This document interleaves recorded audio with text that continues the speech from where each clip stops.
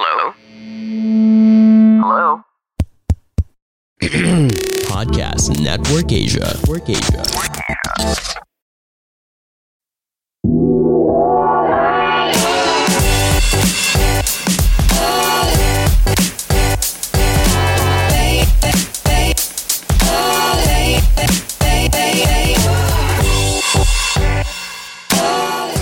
Hello and welcome to another episode of the Class Clown Podcast.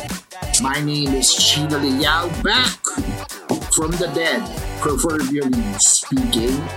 I apologize for that prolonged break. I also was not expecting to be gone that long, but at the same time, I am also glad that what happened to happen, because now I have content for all of you. Because this week, on the very first episode from the hiatus, I am going to tell you all about my trip to New York City. That's right. This is as much for you as it is for me, because this will be the last time you'll ever hear me talk about this trip. And how successful it was and what I learned from it. And also, it will clear up some of the things people have been saying about me. Natapilok ba ako? Nagka-COVID ba ako?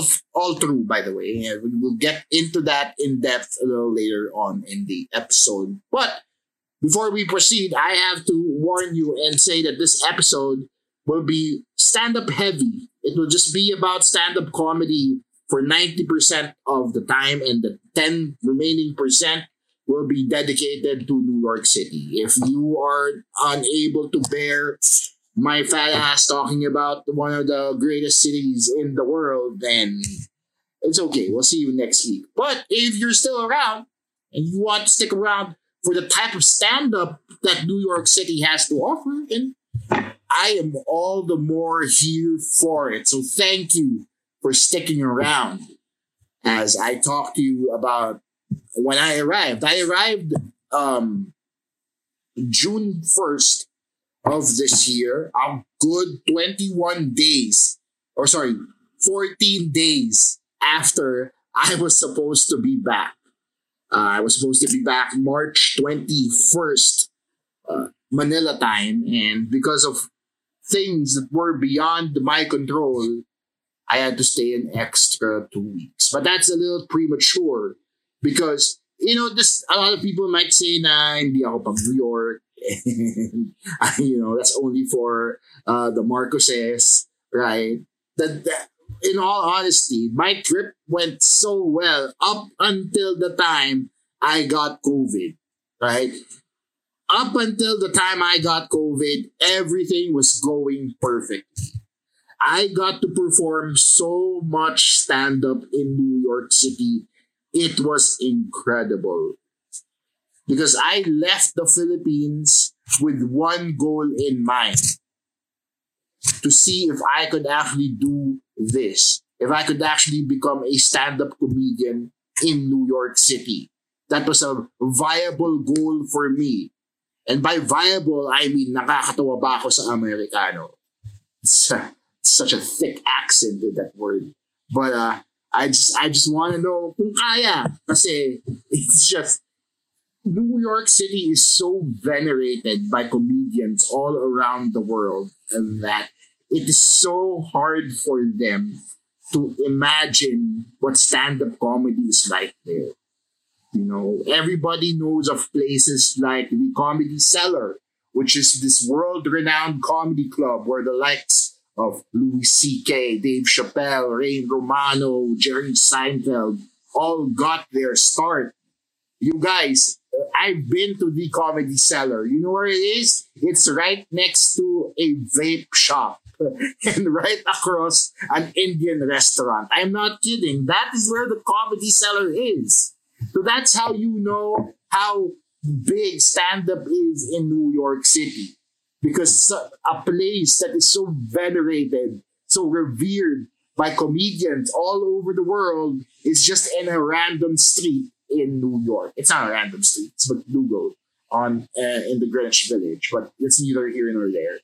You know what I'm trying to say, right? It isn't that special. In fact, comedy clubs in New York City aren't that special. You walk 2 blocks any direction, you will hit another comedy club. I guarantee you. Comedy clubs in New York are like Jollibees in the Philippines. They're on every corner. That is both exaggeration and 100% true.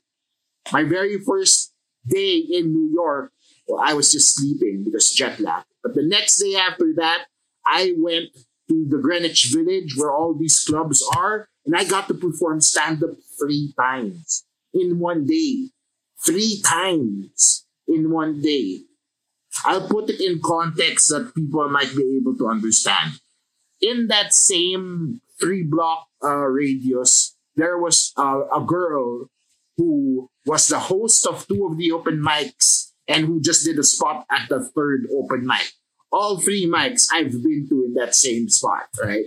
This girl started her night with one crappy premise and ended the 3 open mic run with a brand new 5-minute set.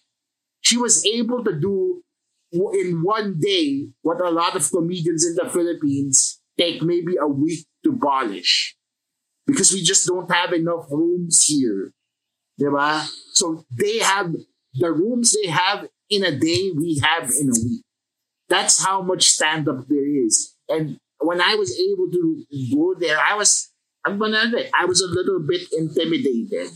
Like, I didn't belong here. This is next level. I am now a big fish in an even bigger pond. I didn't want to call myself a small fish because somebody might be out there saying, mataba ka kasi. No.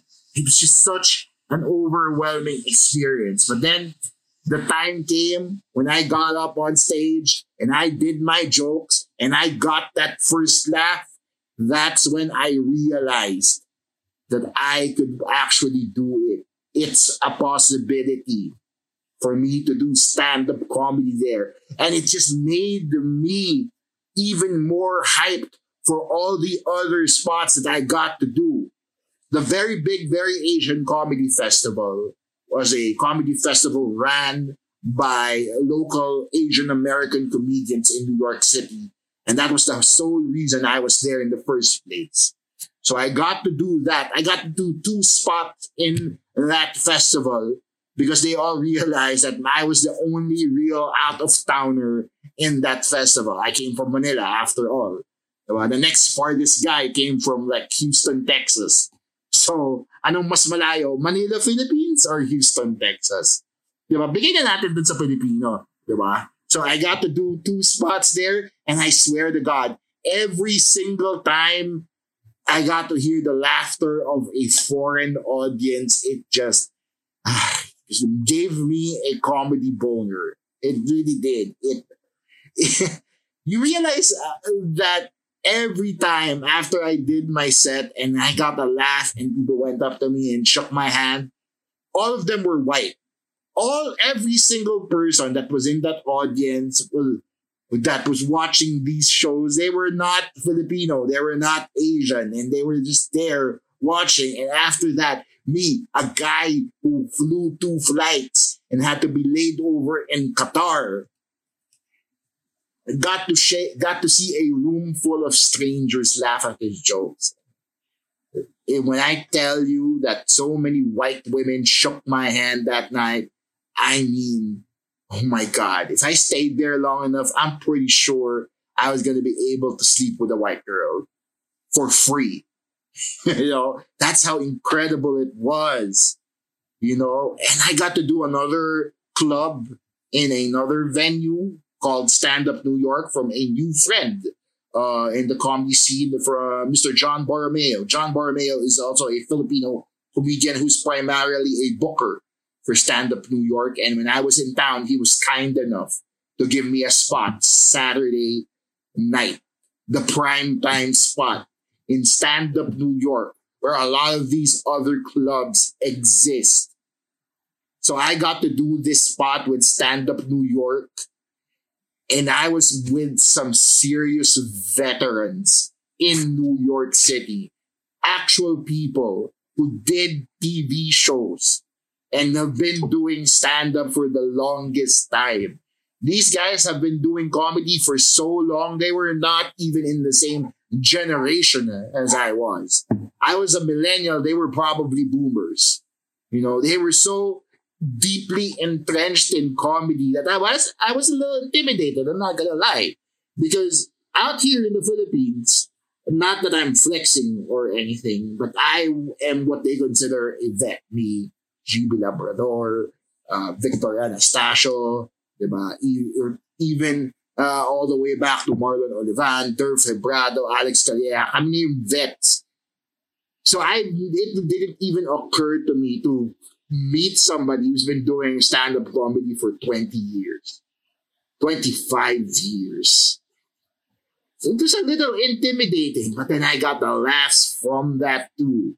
12 minutes in front of a room full of strangers was just not anything you can ever imagine. And I'm so glad that I was able to do it, but at the same time, so very disappointed in myself because that very night, the phone that I used to record the video of my comedy in decided to die. And the video, along with all the pictures of New York City, is now gone. It is now only a memory. That is why you don't really see me post a lot of this trip. You only have my word to take from it. Diba? This will really determine how credible you think I am. But at the same time, my God, this trip was so much more than I could ever imagine. All the good and the bad that happened to it, it was all worth it because I could never imagine myself doing stand-up there. And now that I did, the only thing that's in my mind right now is how long can I do stand-up there? How sustainable is it for me to be a professional comedian? Because I know people who are professional comedians who can actually say comedian on their tax forms or their occupation slips. They can actually mark themselves as comedians and are able to pay taxes with their earnings from doing comedy full time. That to me is the dream, you know, because it shows people that I am in a legitimate industry. And by people, I mean my parents because they are Asian. And that is the best proof. That is the best accomplishment for Asian parents. If you can pay taxes with what you do. Right? So, that's that, guys. I know I might be speaking in circles now, again and again, been 13 minutes in. I still even haven't covered the fact that I twisted my ankle in Times Square. That is a fact that happened. But you know what? When that happened, I twisted my ankle in Times Square. It didn't hurt in that moment because I was so keenly focused on doing comedy that hindi ako nagutom, hindi ako napagod, hindi ako nahapo, hindi ako inantok, hindi ako tinamad. It got to a point where all I was focused on was doing comedy. And all I needed to do was my set and then boom, the next spot. And then another set and then boom, the next spot. It suddenly became automatic to me.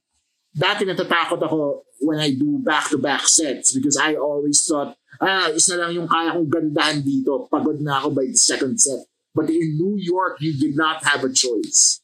You either swam or you sank.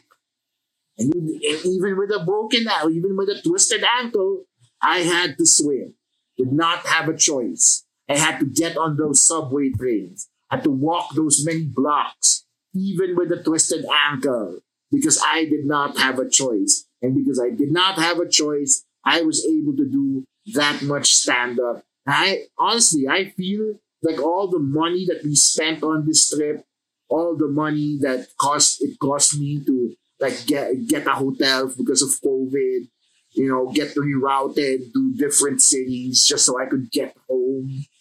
All of that was worth it. Even if I'm paying for it until now, all of it was worth it because it showed me that this path that I am on is a very, very strong possibility. I can actually do this for a living. And it doesn't have to be here. And I don't have to be Mr. Keso for the rest of my life. No offense, Cool Pals. Nakakatuwa kayo kasama. But then at the same time, I have a lot more depth that I can offer. Diba? So I want that for myself.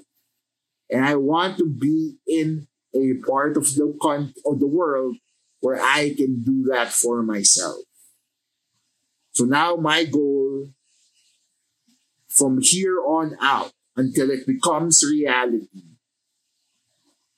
is to prepare for New York City, is to work my way back to that city. It's not going to be easy. It's one of the most expensive cities in the world. It's also going to be hard because wala akong kilala doon. I only have one uncle who lives there, and even then, he is very old, and I don't want to inconvenience him like that. Before I left for this first leg of the trip, my focus was just the set. Every single set I did was for New York City. Now that I am here, every single set that I will do is so that I could get back to New York City. Kasi kaya siya. And kakayanin ko siya. And I guess I've prattled on long enough about my trip. This is the last time anybody will ever hear from me about it. Unless you talk to me about it, then ibang usapan na yun. But you will never hear me talk about my trip to New York ever again. You will hear me, however, talk to more people on this podcast. We are back to our regularly scheduled programming, as I would like to say. This week we have Rio Estuar of Rio Taso, who talks to us about the fashion industry and sustainable fashion in the Philippines. It is, kung isipin nyo na full yung usapan namin, mga arte, fashion, highfalutin, designers, like, I don't know why I sounded like Tim Gunnabian. But, if isipin nyo na ganun yung usapan namin, then you are in for a treat kasi hindi. Sobrang hindi. And I really hope you guys stick around for that episode. But until then, this has been a Podcast Network Asia production, powered, of course, by Podmetrics. I have been Chino Liao. Goodbye.